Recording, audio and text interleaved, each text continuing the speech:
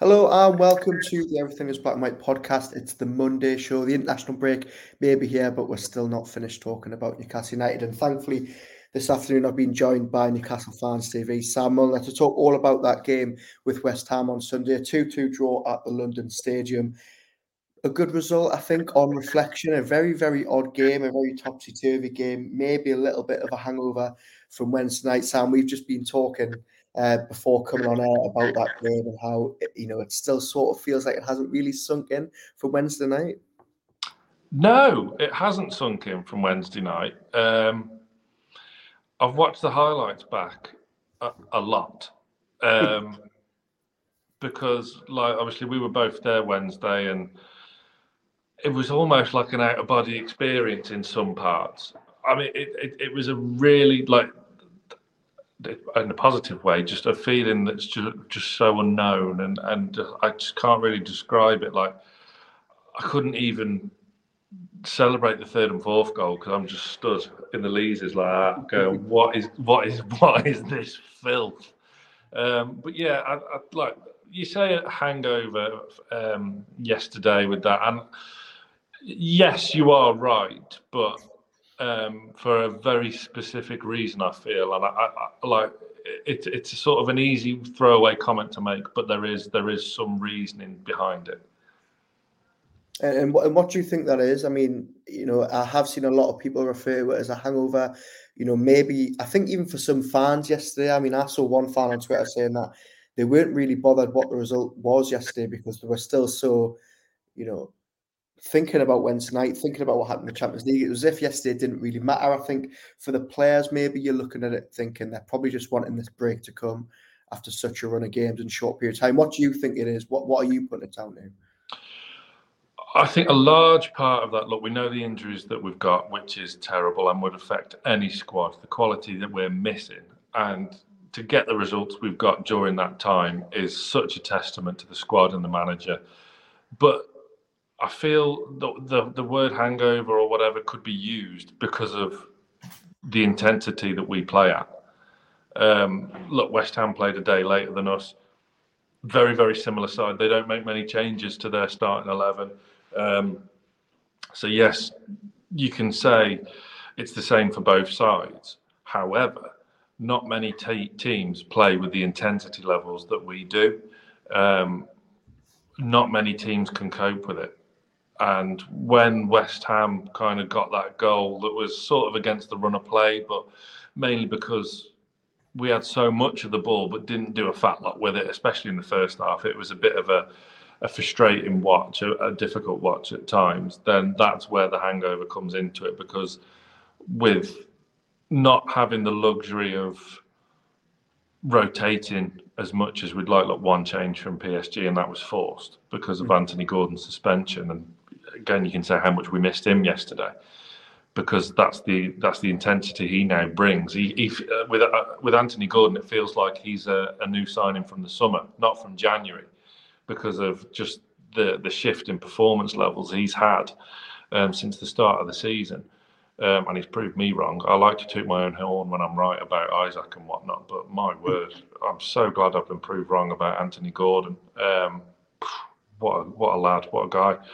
But yeah, that's where the hangover element comes into it. And I remember speaking about, asking about this with Sebastian Bassong on our podcast. Obviously, he played Champions League, not with Newcastle, but with Spurs. And I remember asking him, how much of a difference does it actually make this midweek weekend every single week? How much difference does it make? Do the players really feel that fatigued? And I'll paraphrase his reply, but he says it's not as much as you would think, but it sometimes takes a while. It sometimes takes 20, 25 minutes just to get going again. Just to help settle the achy legs and whatnot. And you could kind of see that the intensity wasn't really there at all in the first half yesterday, was it? West Ham went very defensive when they got their noses in front. But look, when we got into it and the intensity levels, I think Eddie Howe wasn't overly pleased. I don't know what you felt, Aaron. especially like listening to him afterwards, I don't think he was overly thrilled with the first half. I don't know whether the team would have had some choice words at half time.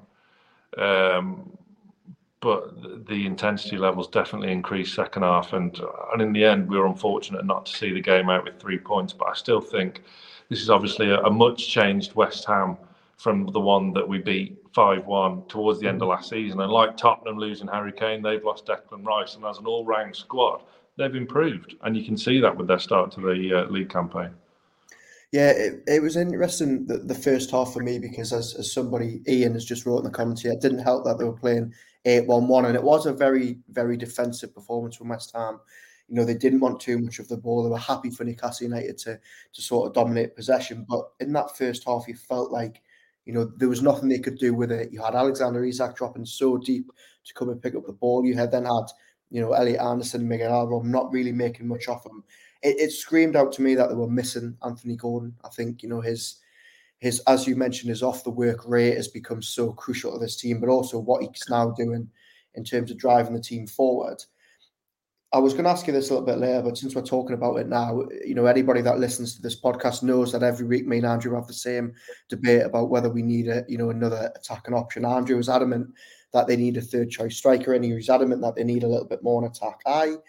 I'm still of the opinion that they've got enough. I think they've just been very, very unlucky with injuries. When you look at that team now, and I know they've been hit with, you know, sort of a freak amount of injuries, Barnes, Gordon suspended, Wilson out.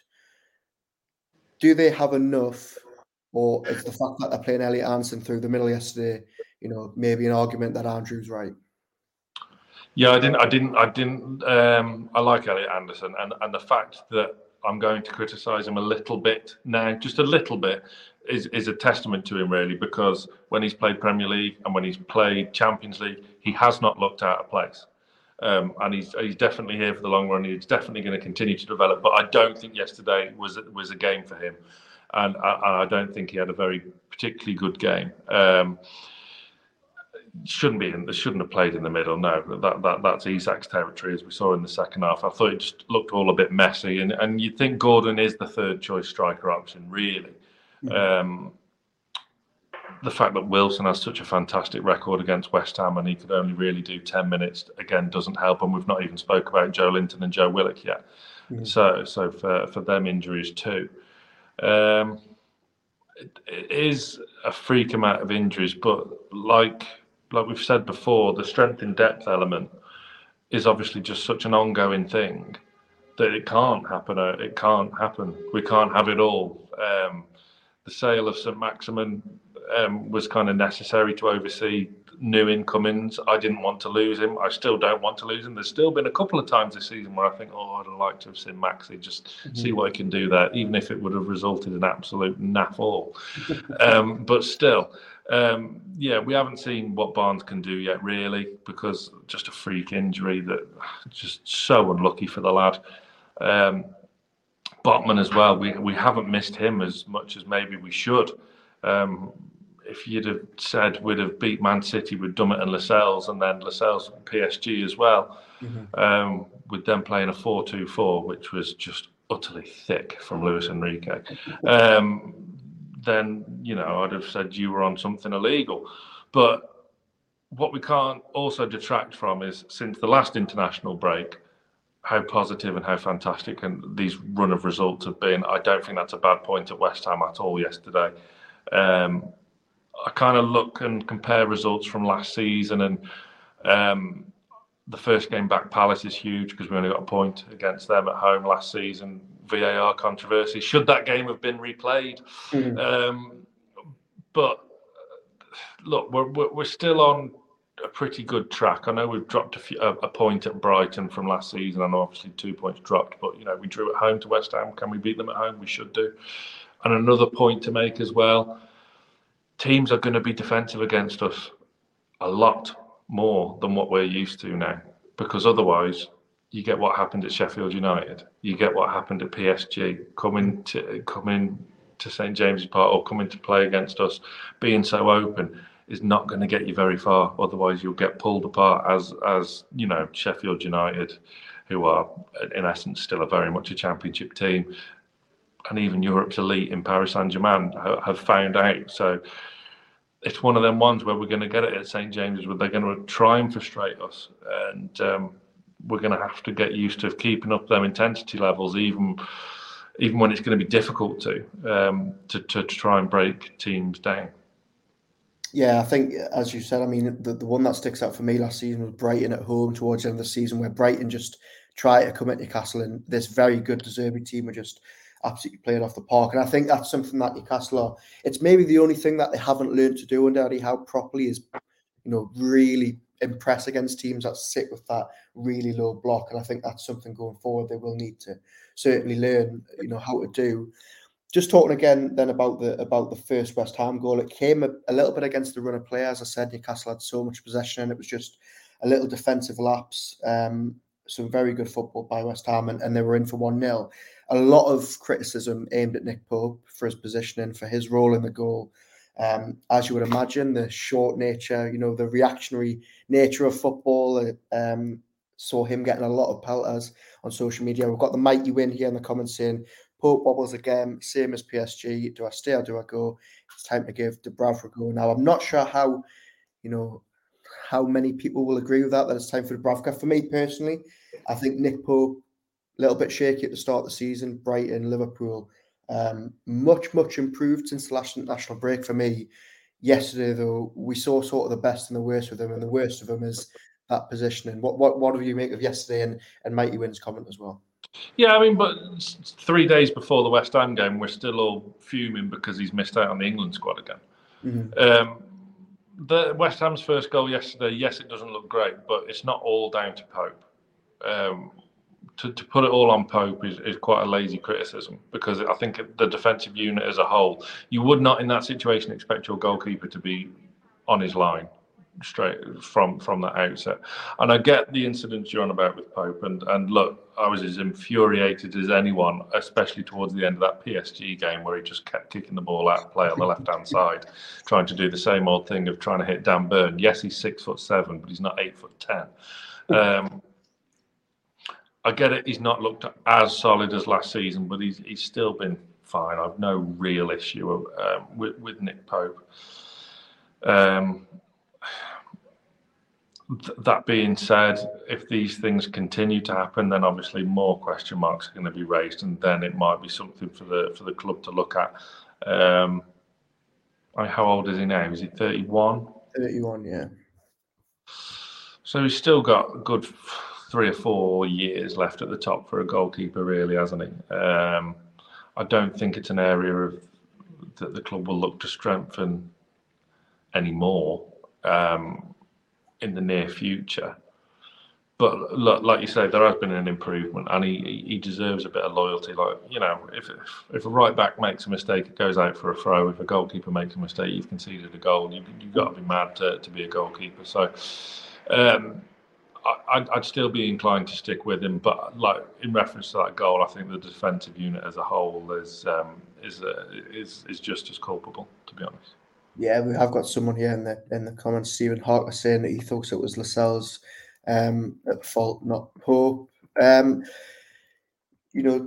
Pope's decision making aside, there was a couple of contentious moments in that first half. Anyone again who listens to the show know that Armstrong likes to have a big rant about the referees every week and about VAR. And I think this time around it was Newcastle that were very lucky to keep 10 men on the pitch. I mean, Bruno Guimaraes, what he was thinking for that second challenge after just being booked for a similar one. I mean, very, very lucky to stay on the pitch, wasn't he? Now, don't get me wrong, I love Bruno.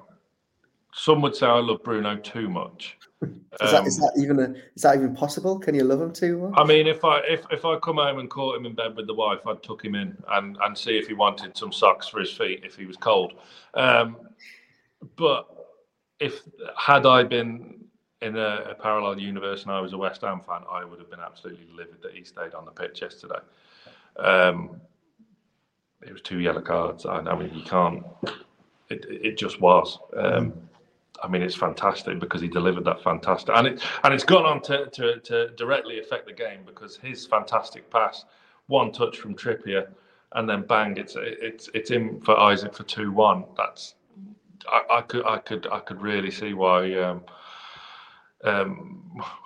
why a lot of West Ham fans and their team could be very upset. He has that in his locker every now and again, and he does need to calm down. I could really name drop. But on our podcast, when I was speaking to Brit Award winner James Bay, he made a fantastic point about Bruno, that sometimes, like, because the focus is always kind of on Joe Linton and how much he wants to take on the world and how much of a hothead he is and starting fights in friendlies and all that. But Bruno has that in his locker as well, and sometimes he needs an arm around his shoulder saying, look, calm down. Otherwise, let's not forget he was sent off in the semi-final of the Cup. He has that kind of, it's silliness more than anything, because he doesn't mean it. He's not, I don't think you would call him an aggressive player.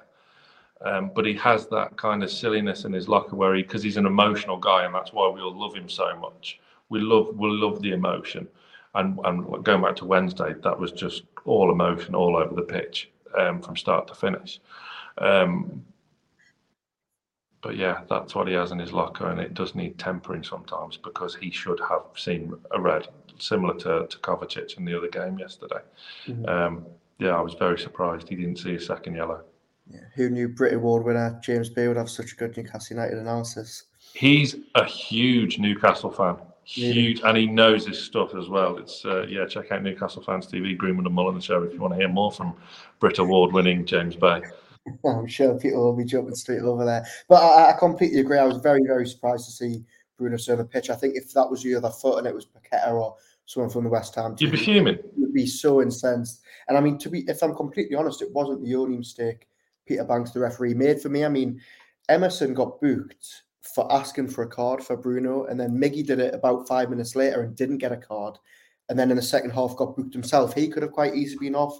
I've seen a lot of people saying that the foul on Tonali for the goal was very soft. I think on another day, if that had gone against Newcastle, would be very, very disappointed. But thankfully yesterday it went in our favour. Now, then we'll move on to the second half, and it gives us a chance to talk about your favourite topic, and that is Alexander Isak. For any of you who don't know about Sam's prediction, he was the man who, before anybody else, before Steve Nixon had even started watching Alexander Isak in La Liga, he was calling for Newcastle to sign him. He got his wish, and he's never looked back.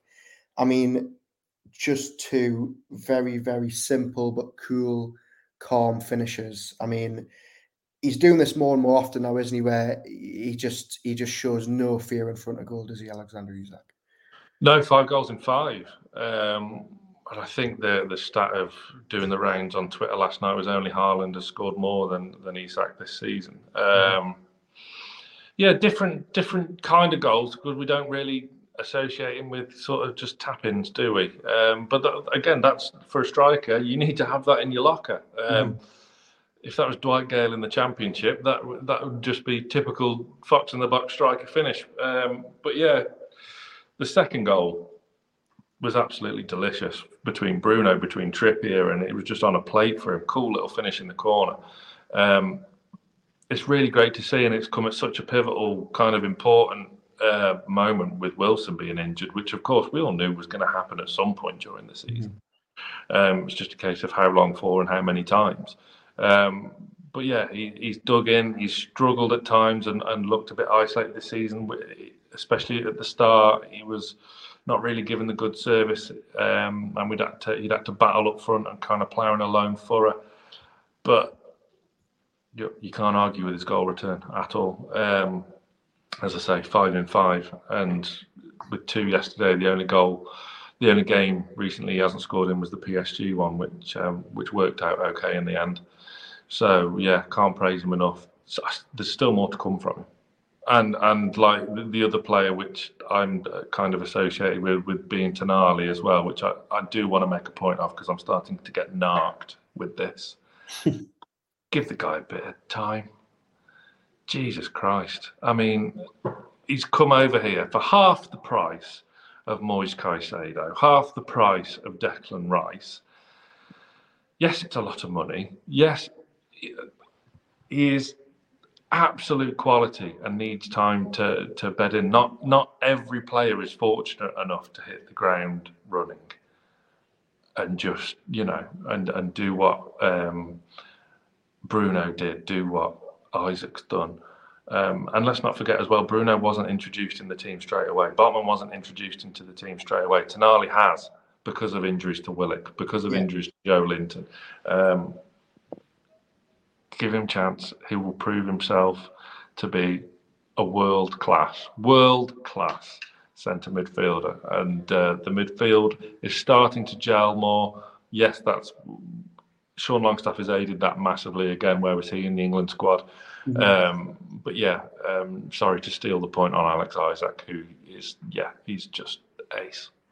No, I think it's a valid point, and I was gonna ask you about Tonali, because I think the point you make there is crucial, because I think if Eddie Howe had his wish and hadn't had the injury to Joe Linton or Joe Willock, and Longstaff was maybe fit at the start of the season, I think we would have seen Tonali being eased in like we saw with Bruno 18 months ago. I don't think it was ever Howe's plan. And I mean, if anybody watched him in that Premier League Super Series or whatever it was called in the States, he looked well off the pace in the games he played over there, and it looked like he was going to need a little bit of time to get up to speed. Now, yesterday, again, you can't judge everything off what people say on social media, but I thought it was very, very telling yesterday that just a little flick through Twitter at half time, and Tonali was really the scapegoat. A lot of people, slating him, and I can see you shaking your head there for those who aren't watching with us live, but it does sort of feel like that. Is it because he's not a Bruno, he's not flashy, he doesn't do the things that grab the attention, or is it because, as you say, he's maybe not up to speed? Why do you think he's now becoming the scapegoat for some of these performances? Is it just because he hasn't been that good? You say he's become a scapegoat, but things went wrong when he went off versus Liverpool. Mm-hmm. Things were going wrong after he'd been taken off. So I don't get this necessity to have a scapegoat in our squad every now and again. Whether it's Sean Longstaff, whether it's been Longstaff in the past, it's been Lascelles in the past, it's been Shelvey in the past, it's been Almiron in the past, Joe Linton in the past. I just can't be doing with it. Look, it's cliche, but form is temporary, class is permanent. And we've said that Bruno was going the same way at the start of the season as well, which I couldn't understand. One of the best players we'll ever see in our generation at Newcastle United. Mind-blowing. These players need sticking with, otherwise we would have written off Anthony Gordon in the summer. We'd have written off Joe Linton and sold him like we did John Dale Thomason all those years ago.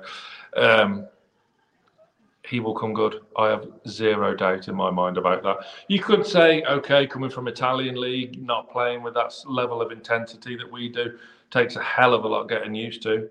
A hell of a lot. Finding the balance in midfield is going to be key.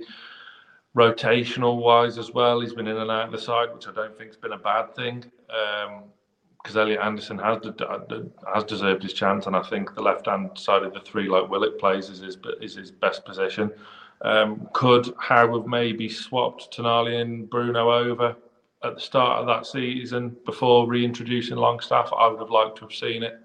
Tonali sitting and then Bruno on the right of the three, which is where he was when he first joined in the January, when Shelvey was sat in front of the back four. I just think there's not enough patience, which we really need to get used to, because otherwise players are just going to think, well, why bother? Because then one of the big draws of coming to Newcastle is the crowd. You don't want that to turn and say that's one of the biggest drawbacks, is that if you don't hit the ground running straight away, then you're not having it.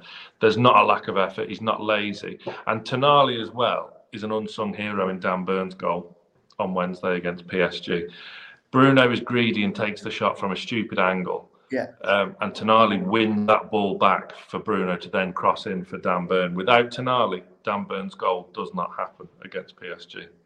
For what it's worth, I thought he was very, very good against PSG. I thought it was one of his better performances, full of energy, full of running.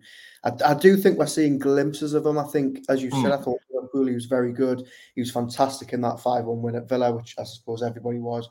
I think he's been getting there. I think, as you say, he's just going to need time. And I think coming over from Italy, more so than a lot of the leagues, it's a completely different style of football over there. They're going to need time to settle. And I mean, this conversation we're having is generating quite a little debate in the comments. We've got Ian saying Tonali is a conductor.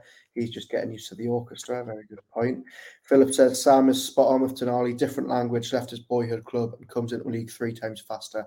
He needs time. Les agrees as well. JB says Tonali doesn't need time to know that he should be all out blocking shots. It was Brighton and now West Ham. Man says Tonali will be dropped when Joelinton is fit. He's miles off the pace, but I agree Tonali will probably come good after Xmas. Keep the comments coming in as always. On Tonali, and I think someone's made a very, very good point there, and you are absolutely spot on with the patience aspect. And it's something that, really irks me with sort of modern day football is how quickly things can turn. I mean, as you said, Bruno getting that stick at the start of the season, people have such short memories, but you've only got to point really to Anthony Gordon, who came to Newcastle in similar circumstances to Tonali, big price tag, leaving his boyhood club under a little bit of a cloud. Brand new setup. I mean, coming to this Eddie Howe team, you need to be fit. You need to be a lot fitter than you are probably at Everton, probably at AC Milan. He's the example, isn't he, to follow, that you just need to give these players a little bit of time to work under Eddie Howe. Yeah, and I wouldn't even use, not to counter because I'm agreeing with you, but to enhance your point for a kind of non-Newcastle United one. You look at Man City. They signed Jack Grealish for 100 million, and he had a terrible first season. Terrible. It's whether you come from a different league or not, but look, you're playing for a different manager, different style. You're not the big fish in the small pond anymore, like Grealish was at Villa. He could have, fans would have been clamouring for him to be cut our losses with Grealish and sell him. But now look at him now, absolutely flying. And there are loads of other examples in that as well. I mean, half the players that have left Chelsea from like 10 years ago, De Bruyne and, all them, because they weren't given time and patience. Chelsea wouldn't have had to have spent £1 billion on no one had they done things properly, having that link between academy and first team. There just needs to be a bit of patience and a bit of know-how, and time is greatly needed. I mean, look, Tonali next season could be 10 times the player he is for us at the moment. So there's still a lot more to look forward to. I don't like to see us getting on the backs of players because it's just so unwarranted from where we were 2 years ago. Yeah, absolutely. I think that sums it up absolutely perfectly. Just going back to the second half then of the West Ham game, and we'll go back to Alexander Isak. He had a very, very good chance to potentially bag his hat-trick, just denied by the post. And then in the last couple of minutes of the game, he was took off for Callum Wilson. I don't think Eddie Howe actually wanted to use Callum Wilson yesterday. He said in his post-match press conference he was only really there for emergencies, but it does look like Alexander Isak's picked up a little injury knock, which he looks like he's been carrying for the last couple of games. I mean, surely what we want now is for him to pull out the Sweden squad and have 2 weeks on the sidelines at Newcastle. Yeah. I want him out of the Sweden squad. I'd want Bruno and Joelinton out of the Brazil squad. I want Almiron out of the Paraguay squad. I don't want Botman anywhere near the Dutch squad. I don't want any of them going away. But we need them back and fit, ready for Crystal Palace and back-to-back Dortmund, a League Cup away at Manchester United. We think this has been relentless. It's going to continue when we come back from this international break again. There's a lot of players that are having a well-deserved rest. So hopefully Isak is just one of them that maybe, I don't know who Sweden are down to be playing, but I'm sure they can cope without them. It's Moldova and Belgium. One of them slightly easier than the other, I think. Yeah, Belgium have had it now anyway. They've had their golden era and couldn't do anything, so they'll be fine without Isak for 1 week. Well, yeah, hopefully he is pulled out and wrapped in cotton wool on Tyneside. Just obviously the end of the game then, Sam. Very, very disappointing to lose in such circumstances. They were so much better second half. West Ham, barely getting out of their own half. And then what was it down to? was it a lack of concentration? Was it a tired legs? Was it the changes or the lack of them? Was it just? I mean, let's not take anything away from Kudus' finishes. It was an absolutely fantastic goal, but very, very disappointing to lose it in such circumstances. Yeah, it is. Reminded me a bit of the Leeds game at the end of last season, where a draw was probably a fair result, but we went down, we got back up to 2-1, and just couldn't quite hold on. Bit annoying. Maybe there wasn't enough game management towards the end. I was surprised we didn't make a sub until was it the 80th minute or something like that. And in the end, when West Ham got the winner, I think Eddie Howe took the point in bringing Matt Targett on for Elliot Anderson, which surprised me a little bit. I'm not going to lie, but when West Ham did get the equaliser, there was only one team winning it from there, and it wasn't us. We'd completely gone. So it's always frustrating when you lose a lead late on. But on the balance of it, I think a draw is a fair result, and I don't think this season going to West Ham and getting a point is a bad result at all. No, I would agree with you. I think that, I mean, it's weird looking at their team. A lot of very good players. I mean, that Kudus, I know he only came off the bench, but he looks a real talent. Very, very surprised to see a West Ham team sitting so far back at home when they've got those types of attacking players. For me, I think yesterday you go to that game pre-match and someone offers you a draw, I think you'd take it. Ian McKenna's just completely agreed with that point. As I said it, he would have taken it before the game. I think if you then said to people at half time, you're going to leave with a point, I think they would have taken it. It was just yes, please. It was just the manner of the way that they did so well to get ahead and then threw it away. I mean, we spoke about Nick Pope at the top of the episode. Without him and that last minute save from Bowen, which I'd forgotten until I watched the highlights this morning. That's the game, not winning save, but it keeps Newcastle United walking away with a point. So I think on reflection, the draw is probably a fair result. And I think for me, it was just get the players sent off now for 2 weeks. I just think, give them a break, manage to get some of these players back that they've been missing, these £150 million worth of talent, and then, go again for Palace after the break.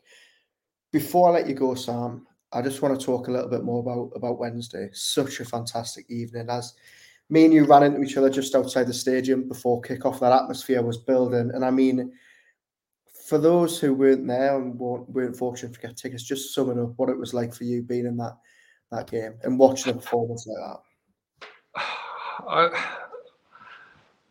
I don't know. It just doesn't. It didn't seem real. And some parts still don't. And like some of the goals, it was like an out of body experience. I was in the Leazes, so obviously the goals in the first half were down my end, and I do have to say I knew straight away Dan Burns' goal was a goal. There was I don't even understand why it took so long because it felt like an hour. It was such an obvious goal. It was one of the most incredible things I've ever witnessed, and the only thing that comes close to that from a Newcastle standpoint was I was at the 5-1 derby. That's the only thing that gets remotely close, and it did eclipse it for me because of the level of opposition we were facing. I mean, I have my views about some of the PSG players, and obviously some of them are just massively overrated. Ousmane Dembele is stealing a living. I just don't get it with him. Yes, he's fast, but my word, you take his pace away, you're left with a bang average player. The 4-2-4 they played was just mind-numbingly thick on that half, but Jamal Lascelles put in a couple of smashing slide tackles on Mbappe, who clearly doesn't want to be at PSG. The two in midfield did all right because there was only two of them, but then that allowed our spare to get across and help cover our wing backs, and Tonali could help Burn, Longstaff could help Trippier, and so on and so forth. And I think with that night and that crowd, and obviously PSG played their part, obviously been in the Leazes, I could hear them a lot, and their drummer. Yeah, he was there with like full face masks on and like balaclavas. Really? Yeah, and they had a little yappy chap conducting all their singing. So it was a proper European atmosphere. It threatened to kick off outside going in as well, but it was something. It was something to witness. It's a proper European game. Obviously, all the Champions League decoration was around St James's Park. St James's Park suits that decor a hell of a lot more than tacky blue and red sports shop regalia tat. But it just, everything on that night just added up to Newcastle United being unbeatable. Doesn't matter who we played that night, we would have won. And it was a special night. That's going to go down in history. My lad is going to tell his kids about that night, just like I tell him now about the 5-0 Man United, the 3-2 Barcelona, and them sort of games. I'm so humbled to be there to witness it, and it's obviously a day that will stay with me forever. And I've put it the best I can, but I still feel like I haven't done it justice.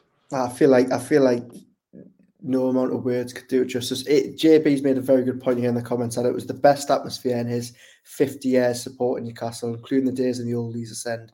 And for me, I spoke about this with Andrew last week. I always used to go on about, some of the days we've had under Howe, and that Arsenal game when we beat them at St James's Park and Howe's first season, stopped them getting the Champions League. That for me, proper, Newcastle United, St James's Park under the lights.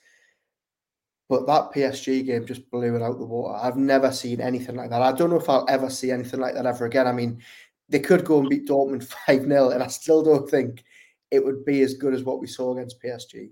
No, because you had so many other elements in that as well. I'm dropping names left, right, and centre. But I remember before the season started, I was talking to Henry Winter on our podcast, and he made the point that St James's, all right, the atmosphere is fantastic, it's special, it was all a bit still nicey for the opposition. Wow, this is big. Oh, this is ace, brilliant, great. It hadn't got that intimidating factor. But the fact is, on that night, we're cheering every tackle, every tracking down, close down, because Donnarumma as well was practicing. They were doing triangles, which I noticed before the game, which made me think, they have actually done their homework. So they had the backup keeper, the goalkeeping coach in a triangle with Donnarumma in his goal, and they were practicing. One was passing to him, the other was chasing him down and closing him down. So he was practicing in kind of preparation for our press. Waste of time, but it's still the crowd can make a difference, and it was an intimidating European atmosphere. PSG fans played their part, but I don't expect the guys in the Gallagher, the lads and lasses in the Gallagher would have heard them. You heard them in the Leazes, and I just thought, I'm going to get things thrown at me here. But wasn't very well behaved once they got in there. The noise they generated was fantastic as well. It was just perfect. It was a perfect evening. I feel like nothing really could have topped it. It just whets the appetite more for those last two games at home. Hopefully you can get a ticket for those as well. We shall see, but I have my flights booked for Dortmund. Good. And I know so many people already that aren't even planning to get a ticket. They're not even going to try. They're just going over there for a couple of days around Dusseldorf and Dortmund to soak up that atmosphere. So I'm sure you're not alone. Sam, just before I let you go, now that we're sort of, we're in the second international break of the season, Newcastle have played 7 or 8 games. They've had a couple of Champions League games under their belt. What does this season hold? What are they going to do? What do you think they're capable of doing this season? Do they have the squad to fight on 4 fronts and give them all a good go?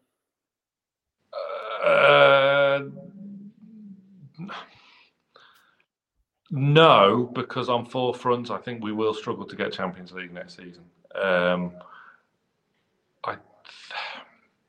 I don't want to speak too soon, and I don't want to jinx things, because I do genuinely believe we will make it out of the group now in the Champions League. Look, we win our home games, we're through. Yeah. But I really don't want to jinx that, because let's not get away from the fact that we've still got 2 very, very good teams to play.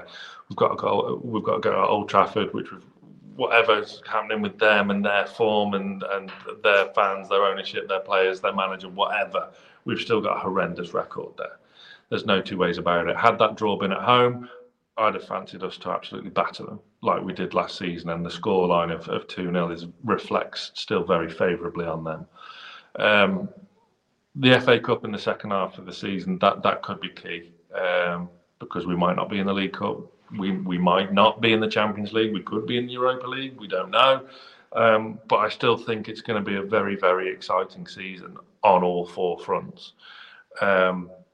But unfortunately, Aaron, that's not where we leave it, because a little birdie has told me you end the show with some trivia. Oh, wow. So Andrew's got in touch, has he? Oh, go on then. Bring it on. I thought I had a week off, but we'll take it. We'll take it. He messaged me this morning.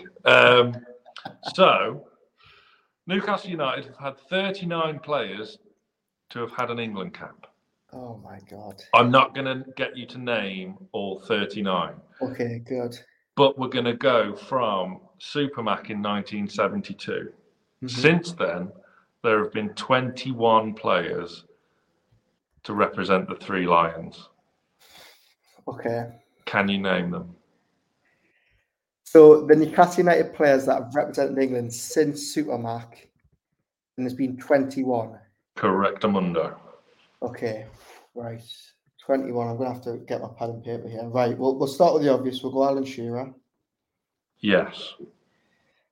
We will go for Kieran Trippier. Yes.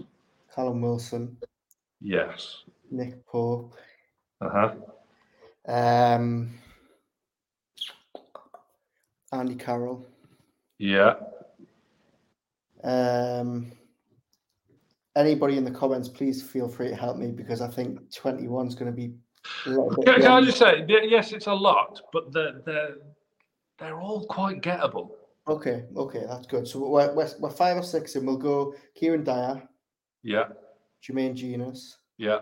Hang on, a little. Just a question: is this they've got their caps while playing for Newcastle, or they've just played for Newcastle?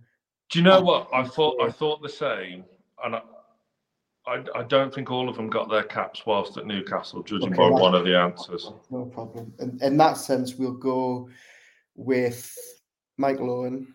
Yeah. David Batty. Yes. I have David Batty on the back of. I have Batty 4 on the back of the 97, 98 Newcastle shirt when we were last in the Champions League before Sir Bobby. We'll stick around that era. We'll go Rob Lee. Yeah. Stuart Pearce. Not on the list, which makes me think, because you're right, obviously, but maybe they had an England cap when.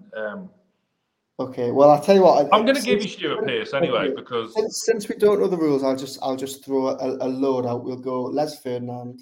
Yeah. Jonathan Woodgate. Yeah. Paul Gascoigne. No. Okay, so it's definitely going to be players that have had it at Newcastle. Yeah. Okay. Chris Waddle. Yes. Have I said Jermaine Genius? You have. I have. Okay. How many am I on here? Right. So ones that you haven't said that I haven't ticked off on the list I've been given by Musgrove. Okay. There's 1, 2, 3, 4, 5, 6, 7, 8 left. Okay, that's not bad going. Peter Beardsley. You've done very well. Peter Beardsley? Yes.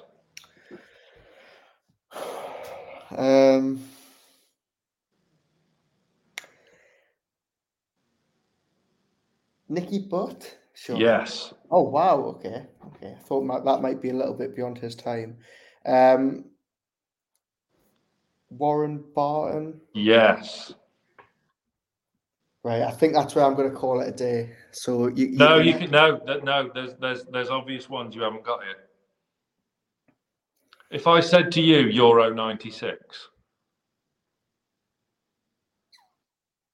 Gonna need more. Oh, Steve Howie. Yes. There we go. We're getting there. So 4 left. I'm going to dive into the comment for a few and see if anybody can help me out. Somebody said, John Steele said James Milner. That's not on the list. Roger Cook has said Lee But Bowyer. again, yes, they played for Newcastle in England. We'll go off your list. Roger Cook says Lee Bowyer. No. Niall says Andy Cole. Not sure if I've said him already. No. To coin a phrase says Barnes. No. And if I get pelters in the comments, this is Andrew Musgrove's list, not mine. Any abuse that you've got So I'll tell you where I got confused, right? Because I was like you, getting the England cap whilst at Newcastle. Yeah. So the one that threw me off that's on this list is Alan Smith. Okay. Because I don't think he got capped by England whilst he was at Newcastle. Because for large amounts, sorry Alan, if you're listening, he was rubbish. He was awful at Newcastle, wasn't he? But you can imagine him getting a lot of call-ups at Leeds or Man United.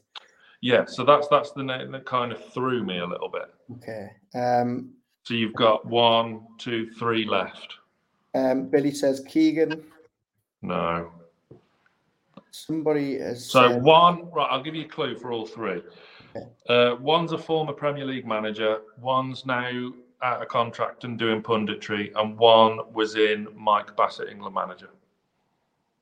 Glenn Roeder? No. That you're gonna have to put me out of misery here. I think that's a very good effort. 18 out of 20. Yeah. So the former Premier League manager Scott Parker. Okay, good shout. The ex-player now pundit Andros Townsend. Good shout. And star of Mike Bassett, England manager Barry Venison. Very, very good effort, and thank you to everybody in the comments for your guest there, and thank you to Ian who says Andrew Musgrove is a charlatan and a fraud. So any complaints, please direct all criticism to andrew.musgrove@reachplc. Yeah, that is absolutely his email address, and he probably won't thank me when he checks his emails on his holiday and he's got just an angry list of people saying why have you done this competition. But thank you very much, Sam, for hosting the trivia. Thank you very much for filling in this week. It's always a pleasure to have you on the show. And for anybody who doesn't know where to find you, please let them know. Newcastle Fans TV on YouTube. We've also got the audio podcast, the Greenwood and Mulliner Show on Newcastle Fans TV, which is on a little bit of a hiatus now. But there's over 150. There's about 150 shows of all interviews with Newcastle fans, such as James Bay, Alan Shearer, and loads past players, legends, and famous people. So it's all good. Brilliant. Go and check them out if you haven't already. Thank you very much, Sam, for joining us. Thank you very much for watching this Facebook Live, or if you're listening later. We'll be back later this week with myself and John Gibson as Andrew enjoys his holiday. Thanks very much for watching, and we'll speak to you very, very soon.